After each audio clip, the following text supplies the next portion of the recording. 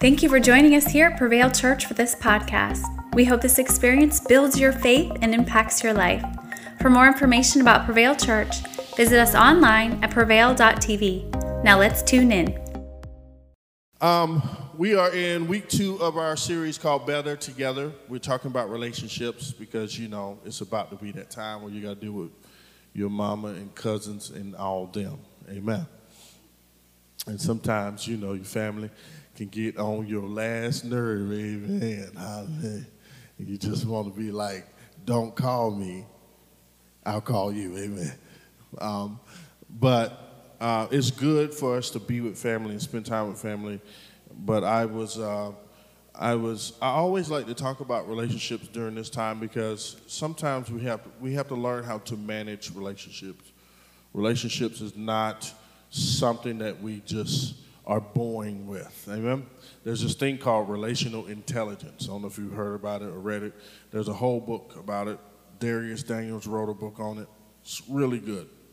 And but it is talking about the art of managing relationships. Because there's no way possible that you're going to get along with everybody. Come on. Y'all quiet. We're not going to get along with everybody. Amen? But that don't mean we have to be haters and mad and walking around angry because we don't get along. If we don't get along, we can't find a middle ground. And we talked about that the first week, well, actually before we started the series, we talked about we don't have to agree, but we can find common ground. Amen? I don't have to agree with you on all the topics in the world. It would be boring if we agreed on everything. Come on. Wouldn't be. I was with a group of guys Friday night. Friday night we were, it was, 5 of us in the hotel room? So that hotel room smelled bad, amen. But it was all 5 of us, but we were up 1 a.m. And we were talking about stuff, and me and Logan pretty much agreed on everything. Everybody else didn't, all right? But it made for a wonderful conversation. And we learned from them, and they learned from us, and it wasn't boring. If we would be like, you know, what do you think about this? And everybody just been like, yeah, we agreed, and we just moved on. But we had some amazing conversations because, see, in the areas of conflict, you can learn something, right? Conflict gives you the opportunity to learn something, leave something. Come on, somebody, right? Or let something go. Let me say that again. You want to write that down? Conflict gives you the opportunity to learn something, leave something, or let something go. I just made that up on the fly. That's good. I'm just kidding. No. But we have the opportunity when we have these differences to come together. Amen? And then last week, or the first week of this, we talked about how together we are able to make a difference in the world. Amen? How we need relationship. Somebody said we need relationship. The scripture said that 2 are better than 1. And he gave us some very specifics as to why 2 are better than 1. 2 are better than 1 because we're able to accomplish more. We're able to have greater rewards because we're all, together. When you have somebody that you're working with, you're in partnership with, you're in companionship with, your life tends to be better. I mean, if you read studies, married people live longer than single people. Come on. Unless, right. Unless you get on your wife's nerves a little too much. All the husbands know what I'm talking about. All the wives are like, yes, Lord, come on, pray for me. But relationship is good. It's necessary. I'm not saying that you need to go get married to somebody. That's not what I'm saying. I'm saying you need to have relationships. Amen? Right? I use the example of married versus single just because it's the easier thing to do. That doesn't determine whether somebody has relationships that are necessary, right? Come on. So we need relationships because relationships provide greater rewards, greater restoration, greater rest, and greater refuge. Amen. But today, and I don't want to keep you long because worship was good. Amen. But I really want to share this word that I believe God has given me for us today. I want to turn to Mark chapter 12. We're going to read verses 28 through 31, and I'm going to read from the Passion Translation. I love it because I love the way it reads. It says this, listen, it's up on the screen if you don't have it, but it says, "Now a certain religious scholar overheard them debating. When he saw how beautifully Jesus answered all their questions, he posed one of his own and asked him, 'Teacher, which commandment is the greatest of all?' Listen now. Jesus answered him, 'The most important of all the commandments is this: the Lord Yahweh, our God, is one.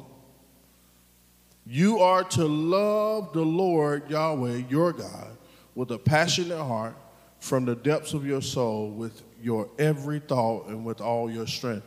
This is the great and supreme commandment.'" Verse 31. "And the second is this: you must love your neighbor." What does that say? Say it again. Say it loud. You got to love who? I don't like my neighbor. Do you love him? You must. He didn't say if your neighbor, don't ever step on your lawn and make a comment about how you don't rake your leaves and how you need to cut your grass. You love them then. So you must love your neighbor in the same way you love yourself. You will never find a greater commandment than these. You will never find a greater commandment than these. Thank you, Lord, for what you're going to say today. I thank you that you would speak through me in Jesus' name. Amen.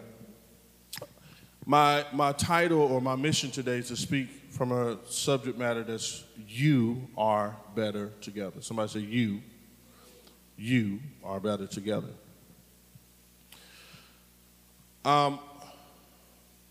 The concept of what I want to talk about today is really all around self-care. Somebody say self-care. I think a lot of us don't take great care of ourselves. Are you hearing me? I think we love to serve and help and do all the stuff for everybody else, right? But we don't take good care of ourselves. And as I read the scripture, one of the things that I've always gleaned from this scripture is when he says the greatest commandment is to love your neighbor like you love yourself. Love your neighbor as yourself. And I always look at that and I think, man, that's great and it's good to say, but if we really kind of unpack that, it also in the reverse is telling us how you treat your neighbor tells me what you think about yourself.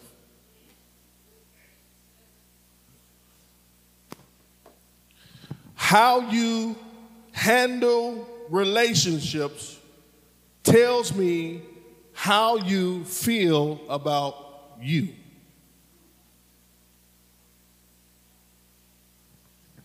I know it's going to get tight today. Woo, bless the Lord. I'm sorry up front. I'm just listening. I'm just a messenger. I'm just kidding. How we handle people, how we handle relationships, how we deal and interact with other people tells me a lot about how you think about yourself. Right? If we're constantly angry and mad at folks and disappointed and rejecting folks, it's probably more than likely that we're constantly angry, mad, and rejecting ourselves.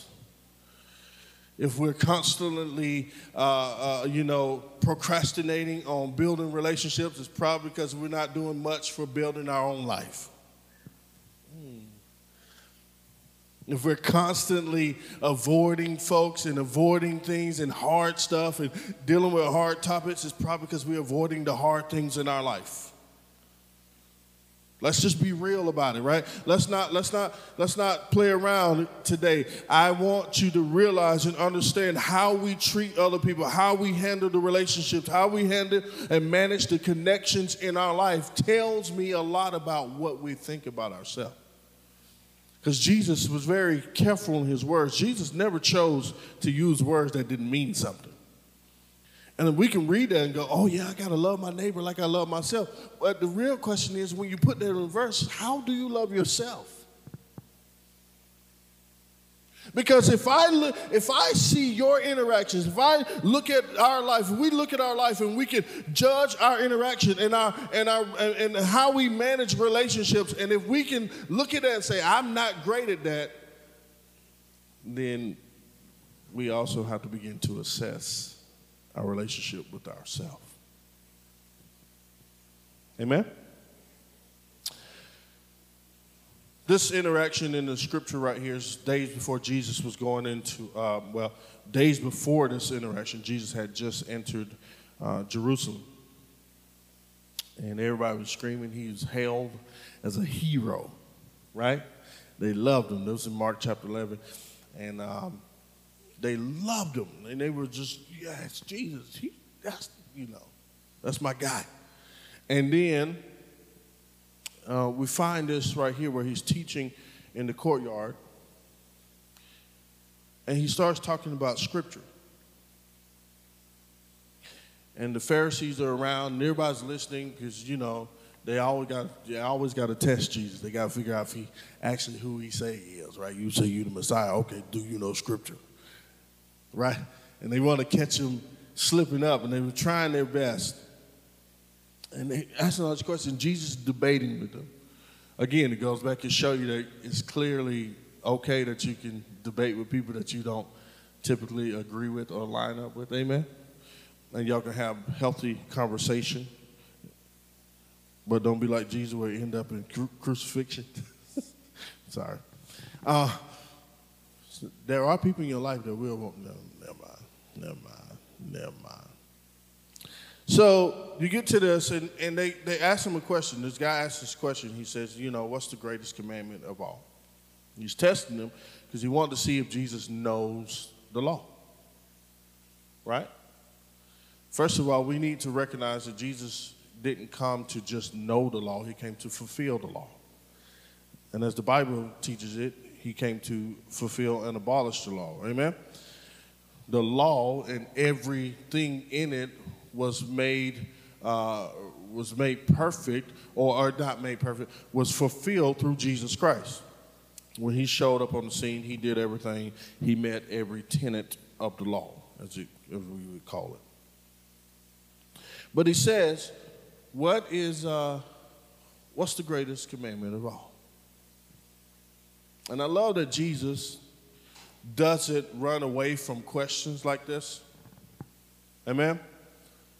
I love that Jesus is not scared to answer questions like this. It teaches me a principle about ourselves that I think we as people or followers of Christ should be able to not avoid hard questions. It's quiet in the house of the Lord today, but that's all right.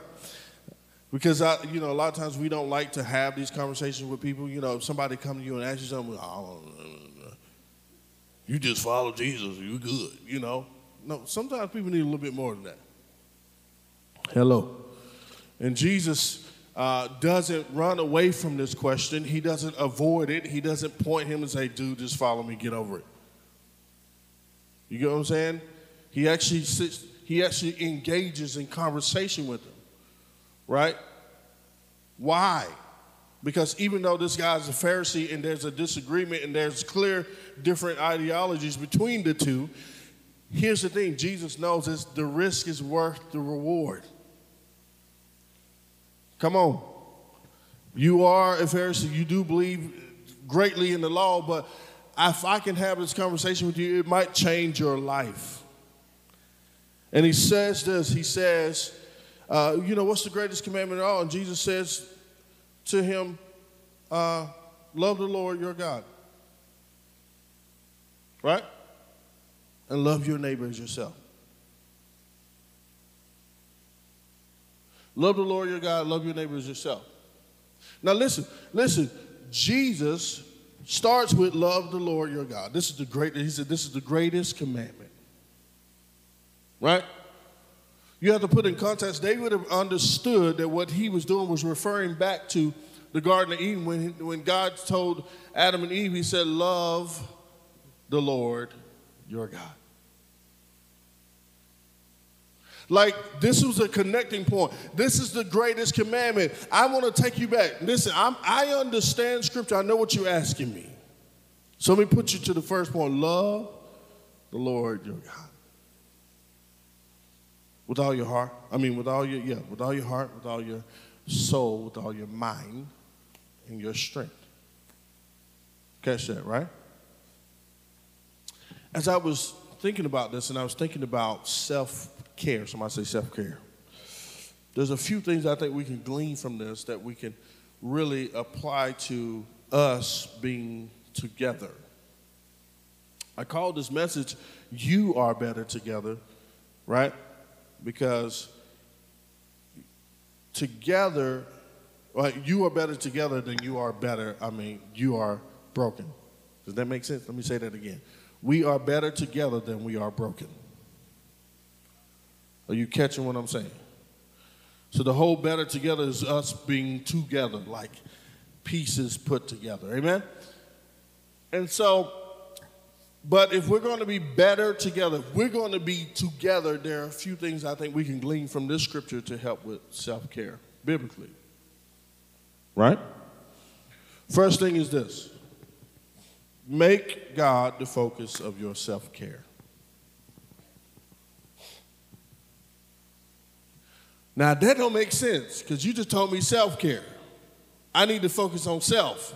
No, you don't. That is what the world teaches us. The world teaches us that self-care is about us. Amen. But self-care, biblical self-care, is about making God the center of your universe. Removing yourself from the middle point. Amen? Removing yourself from the center point and making God the center of your universe. The greatest way, one of the greatest ways you can be at peace with the world around you is to trust in God.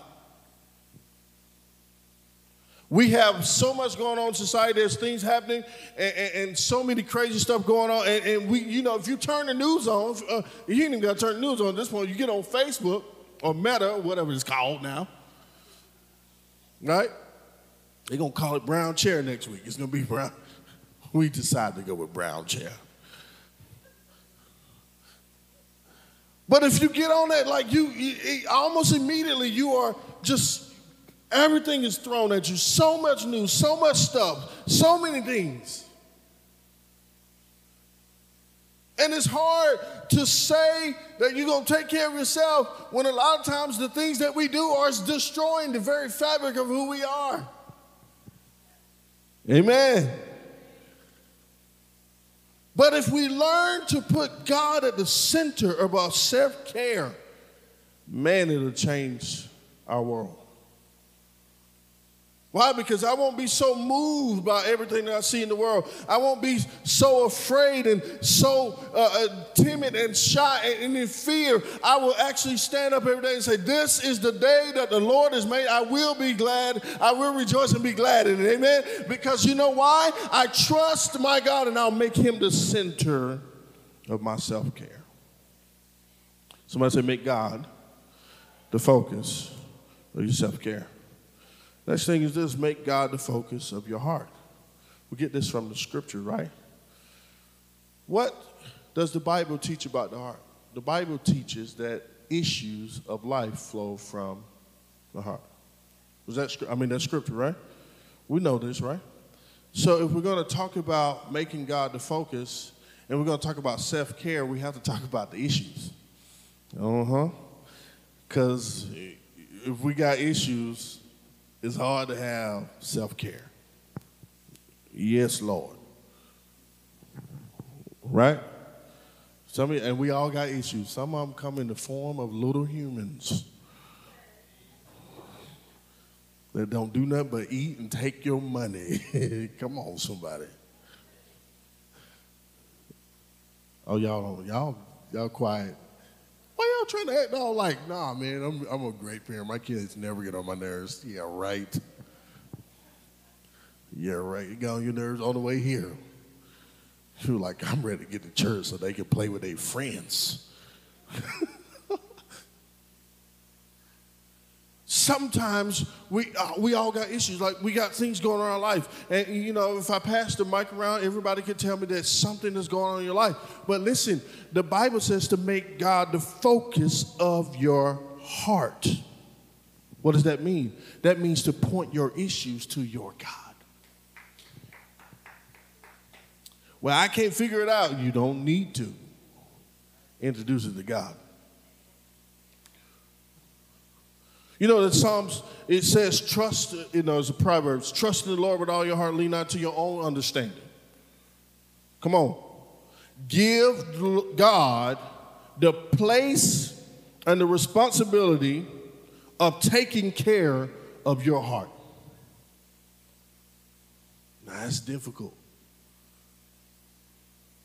And we start talking about heart, we automatically think love. And, oh, I love everybody. No. Heart is where your life's issues flow from. The Bible talks about a few different types of hearts: soft heart, a hardened heart, all these different things, a stony heart. Why? Because all the issues in your life begin to shape how you feel about things. Amen. It'll make you hard, it'll make you reject people, but if you learn to make God the center and the focus of your heart, trust Him to handle your issues. Amen? I wrote this down. We need to learn how to find in God a satisfaction so profound that it fills up our heart.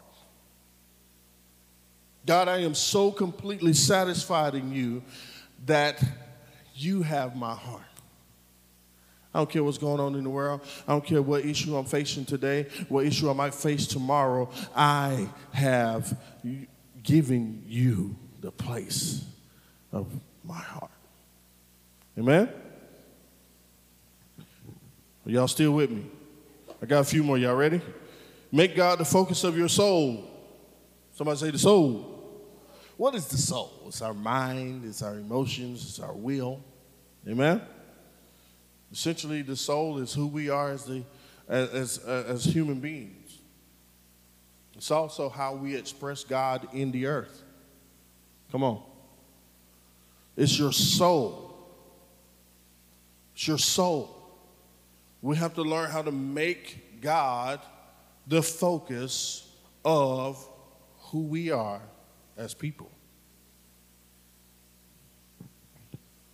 You know how it becomes easy to love your neighbor as yourself? When you start to act and look like God. Because there's no greater love than a man who will lay down his own son for the life of people who didn't even like him. If we start to make God the focus of our soul, we begin to look like God. We begin to think like God. We begin to act like God. We begin to interact with people like God. I ain't say you were God. I said like God. Amen? Some of us think we are gods. You sit down somewhere. Your silly self. Up here tomorrow, I'm going to move water. Sit down. You ain't walking on no water. Sit in that bathtub before you drown. Y'all, can I tell y'all a quick story right quick? When me and Aaron first met, first of all, we got married really quick, so don't, I told my daughter she ain't doing that. It's going down. We met, 10 days later I proposed, we were married. 2 months later, right? I won't ever encourage your children to do that, I promise you. I didn't even ask her dad, and he's here today. He didn't even ask her. Luckily, he didn't take me out, amen. But one of the first things I did when we were on our first little date with everybody else, I was playing drums, and I was like, you want to go lead? You going to see me lead worship, And I was playing the drums. And she came, and the church van, we were riding, I don't know where we were going. But anyways, it was raining. And it was raining bad. And I thought, this is my moment. Finna be real churchy. This is my moment. I got out on top of the van. I said, I'm going to speak to the storm. Storm, cease. And it kept raining. All I'm saying is sit down somewhere. You are not God. Amen.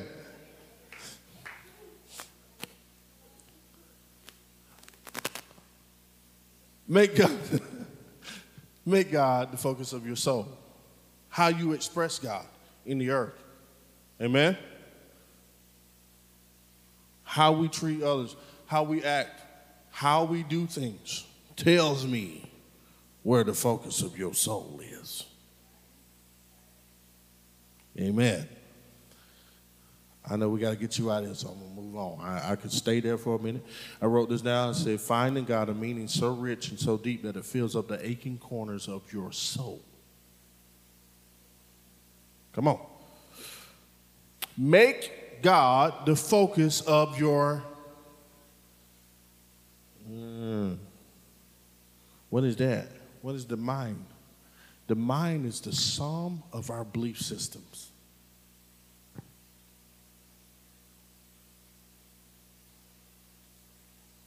What you believe about the world tells me what you believe about God. Or I'll say it this way, what you believe about the world tells me about how much you invite God into your belief systems. Amen. I mean, Scripture is very clear at what God thinks of the world. What does he think? The Bible says he loved the world so much that he gave his only son.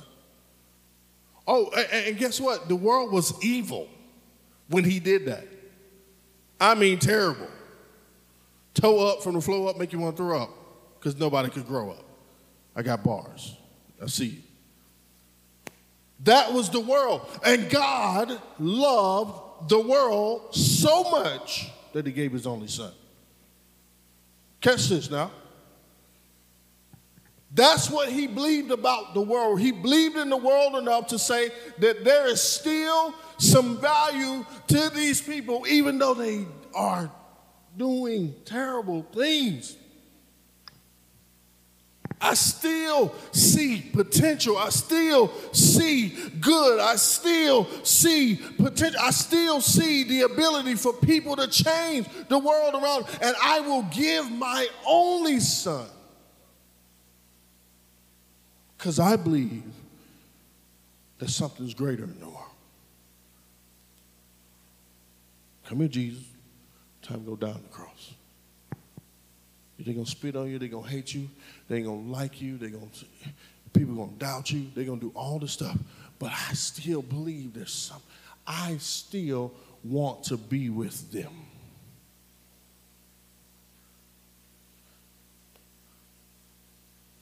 If we make God the focus of our mind, if he becomes the focus of our belief systems, then we will start to feel the same way about the world that he feels about the world. And we want to approach with everybody like, oh, you got to be evil. So if you evil, I'm done with you. I had a friend this past week, and I'm not going to go too deep into it, but he made a statement in the hotel room Friday night. I love him to death. He's a great guy.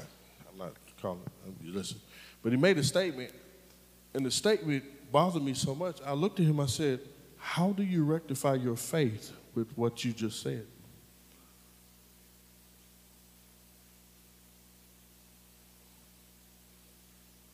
And he just looked at me. What do you mean? I said, Scripture teaches this, but what you just said is completely opposite to that. How do you do that? Is there evil people in the world? Yes. Or maybe not. Maybe sin has called evil Amen? And maybe people are not naturally evil. They're just trapped in sin cycles. And we need a God who's big enough to break the cycle. Come on. So the issue can change. But if we at the church go, well, you evil people, y'all can't come here. Man, I'm going to move on because they're going to get mad at me today. Find in God the riches of knowledge and insight and wisdom that God can satisfy all the mind, all that the mind was meant to be. Amen? Make God the center of your belief systems. What you believe about the world, what you believe about yourself, make God the focus of it. Amen? Next thing is this. We're getting there. I'm telling y'all, we're getting there. We're getting there. Make God the focus of your strength. Somebody say the strength. Strength denotes what we are striving towards. Make God the focus of your striving. I just want to be wealthy, and I don't do that. And you know, we'll work and we'll work and we'll work, and we won't take care of ourselves because we are trying our best to be seen or to be heard or to feel notoriety, whatever it may be, and our lives are falling apart, and we got plenty of money. Amen? We're rich, but we hate life. Drive nice cars and can't stand ourselves. Huh? We go buy whatever we want, and then we go home and we're sad. And why? Because if God is not the focus of your strength and your soul and your heart and your mind, none of it means anything. Come on, somebody. He has to become the center point of your self-care. You will never arrive or reach a point in your life or notoriety that you feel like you've accomplished everything. I'm going to go ahead and let you know that. Even when you hit a certain point, a certain level of success, it's going to be another, because society teaches us that there is another level. What's funny is this has crept into the church too. Because we get, oh, God wants to take you to another level. No, what God wants for you is rest. He ain't trying to take you to another level. He's trying to sit you down so you can trust him. Well, I got to go to church and listen, hear me out. We prioritize what's important. Okay? We will make room for what we feel is important. And if we're going to make God the focus of our strength, which is the focus of our works, which is the focus of what we build in life, then he has to become the important thing. We got to build around that. Trust God with your works. Amen? Don't work to get God's approval. You've already gotten that. Amen. Build because God is calling you to build something. Amen. Write this down. Find in God the satisfaction of your work ethic. I got two more, and then we're going to be done. All right? Two more. And then you can go to Waffle House or wherever you go for lunch. Make God the focus of your love.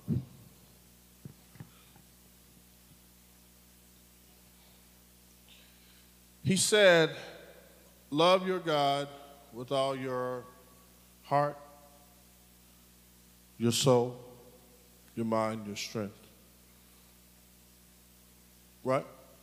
So God's the focus of your love. But then he goes on to say, but the second is the same importance. Love your neighbor as yourself.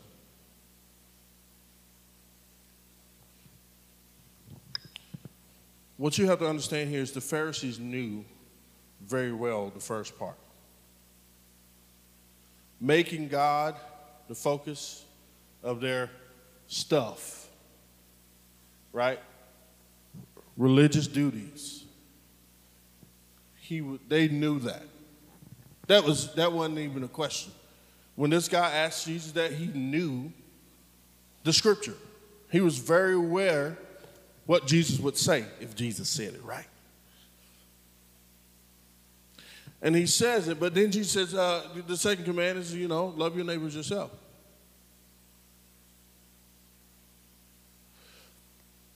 And here's where the pivot happens, because they knew to love him as a religious duty, right? They knew to love God, but then he said, Jesus pivots, he says, you know to love God, but loving your neighbor is just as important as loving God. To love one's neighbor as oneself is more important than all of the burnt offerings and sacrifices that we could ever offer. I don't care how much you go to church, raise your hands, run around the room, chair dive, we do it all. Right? I'm in a church that have laughing spirits, all kinds of stuff, all right? I done seen it all. Y'all think, I know I'm only 21, but I've seen it all. There are churches where you can do all these different things, and it's all religious, and we think we're somehow closer to God. And he says this, but you got to love your neighbor as yourself. Because no matter how much you preach, how much you come to church and raise your hand, how many times you say, look at me, none of that matters if you're not treating your neighbor like yourself. Well, Fred, what are you trying to say? I'm trying to say we got to stop with all the religious stuff and invest into some relational stuff.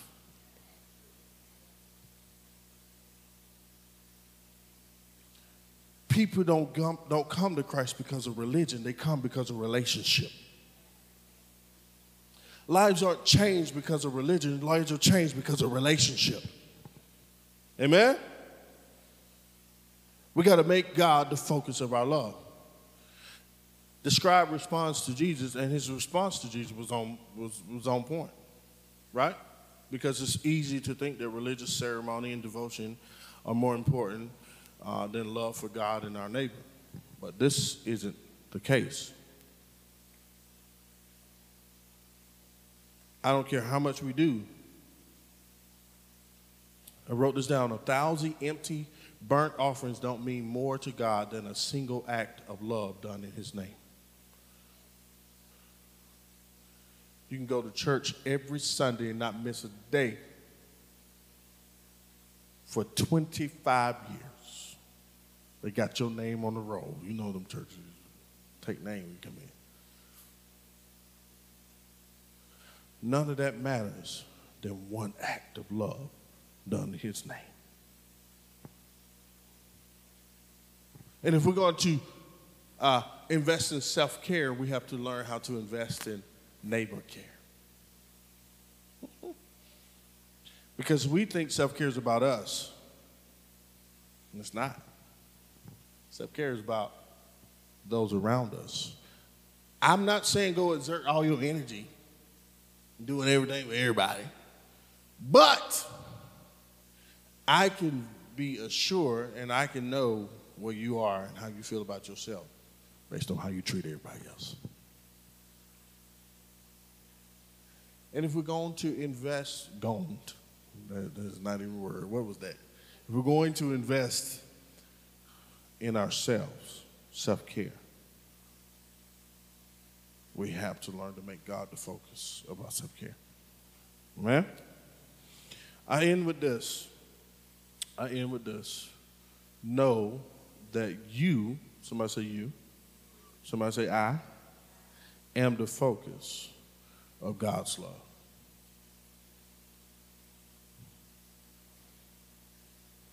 The Pharisee in this text shows us that he does understand, right? By his response, we realize that he does understand, or at least he understands the purpose of the Mosaic law. He understands that knowing and loving God and loving people is the basis of for all the rules that God gave regarding behavior, right? But the sad part is he doesn't follow it all the way through. He stops there. He stops at the rules that God gave for his behavior. He doesn't go to the concluding point, which is that God also loves him and sent his son to save him.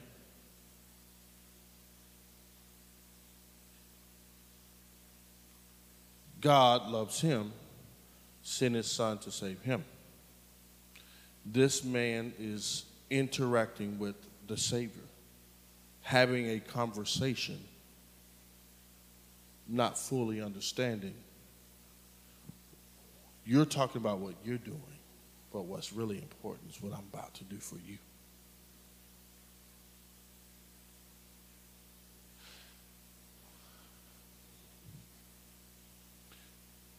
I wanted to end with this because, truthfully, to me, the ultimate thing or most important thing in self-care is to recognize that you are completely, unconditionally loved by the Lord. And many of us don't believe that. We don't know that because we raised in church, and church has taught us all kinds of stuff. But I'm here to announce to you today that when you came to Christ, the Bible says the work of the cross is a finished work. Finished work. Somebody say finished work. You are completely loved. And see, he unfortunately doesn't follow the thread to the conclusion that God also loves him and sent his son to save him. And this is where we land. No matter how much we love people and how much we do all these things, none of that can earn salvation. Not one work of love earns salvation. And if we're going to be truly taking care of ourselves, we have to recognize that God loves us. You are literally the focus of God's love. Well, Fred, that makes me sound so important because you are. In the scheme of things, when it comes to Jesus, you are the apple of his eye.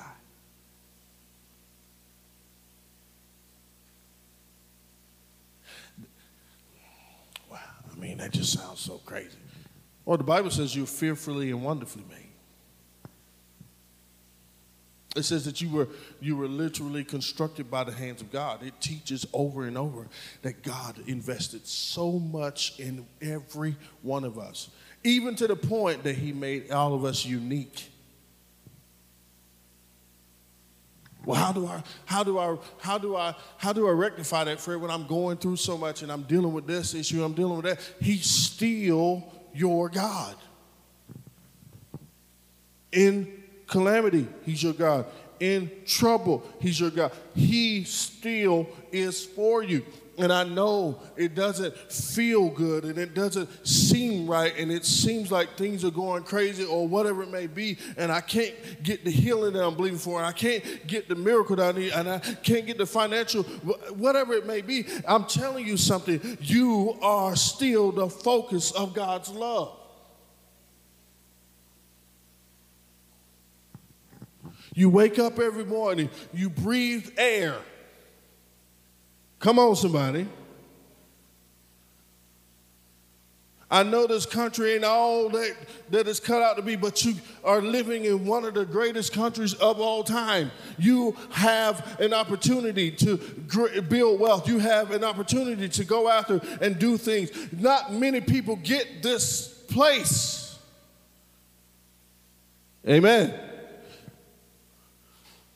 You are still the focus of God's love. I'm here. Listen to me. Not everybody has what you have. Not everybody has the opportunity that you have. And it doesn't mean that they're not the focus of God's love. But I want you to hear something. You have to recognize what God has given you.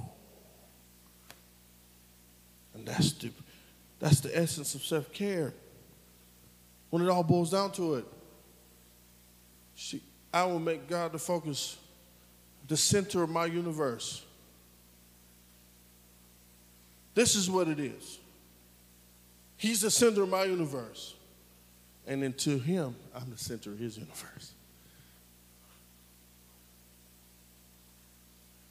And then, when I get to worship him, woo, he's like, man, let me go down and sit right here. Did you hear Fred? That note was terrible though, right?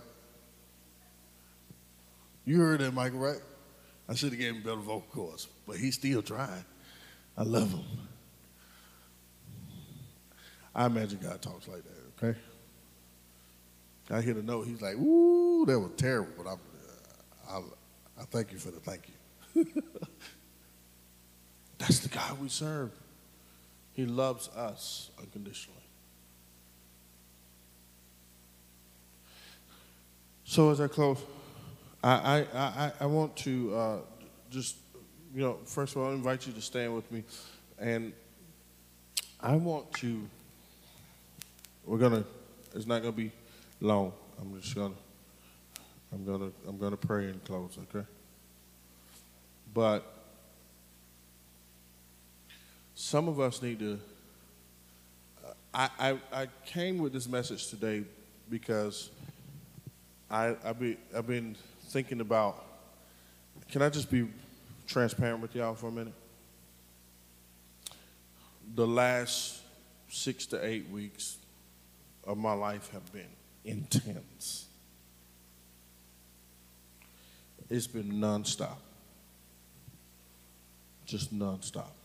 We're building out this new spot and so many other things going on. Work and then doing other stuff and other work and just going. And about a week ago, I was sitting down, I was praying. I was like, Lord, I need a vacation. I heard the Holy Spirit say, you know what? I want you to take some time off work, and I want to just spend some time with you. I was like, you know what? Oh, well, I don't know about everything. I want to save these 2 weeks for Christmas,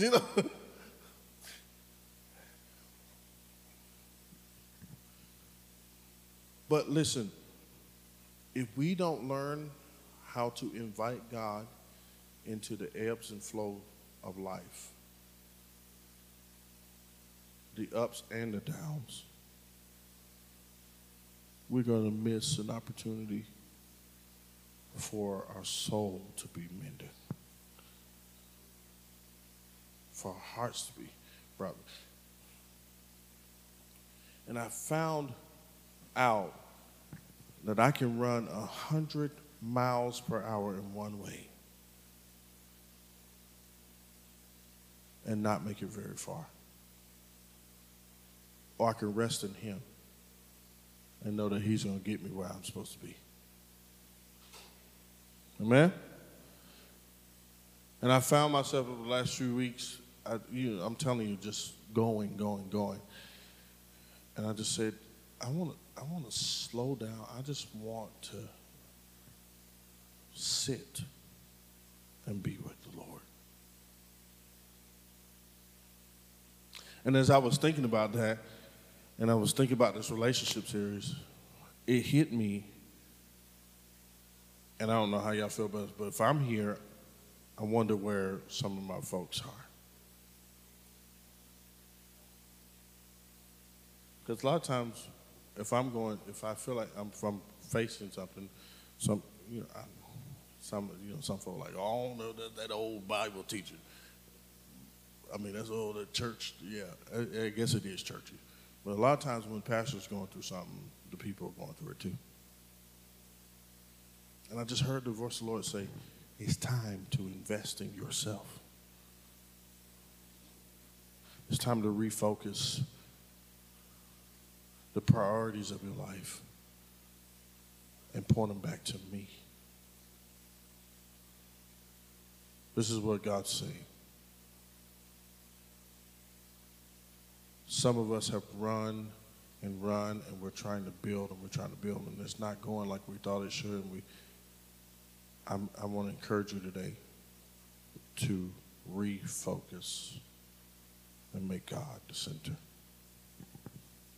Amen? Thank you, Lord, for those under the sound of my voice, and I ask you right now in the name of Jesus that you bring to the heart, to the surface, where you want us to focus and refocus. God, I thank you that everyone that's sound of my voice, God, I pray that you give them the courage to take a moment to invest in themselves, to refine the relationship they have with themselves. Lord, we all desire to impact the world and to be the hands and feet of you in this world, and to love people and to care for people. But if we're being honest, Lord, we need to feel whole ourselves. And to be real with you, God, some of us, and even myself, God, we haven't felt like we're whole. But I know you're capable. I know you're able. And I know that you can make us whole. So I pray, God, those on the sound of my voice, that they would have an encounter with your presence that changes their lives. And I thank you that they have the courage to invest in themselves by making you the center of their life. We love you and we honor you. In Jesus' name, amen. We'll put our hands together. Thank you for joining us here at Prevail Church for this podcast. We hope this experience builds your faith and impacts your life. For more information about Prevail Church, visit us online at prevail.tv. Now let's tune in.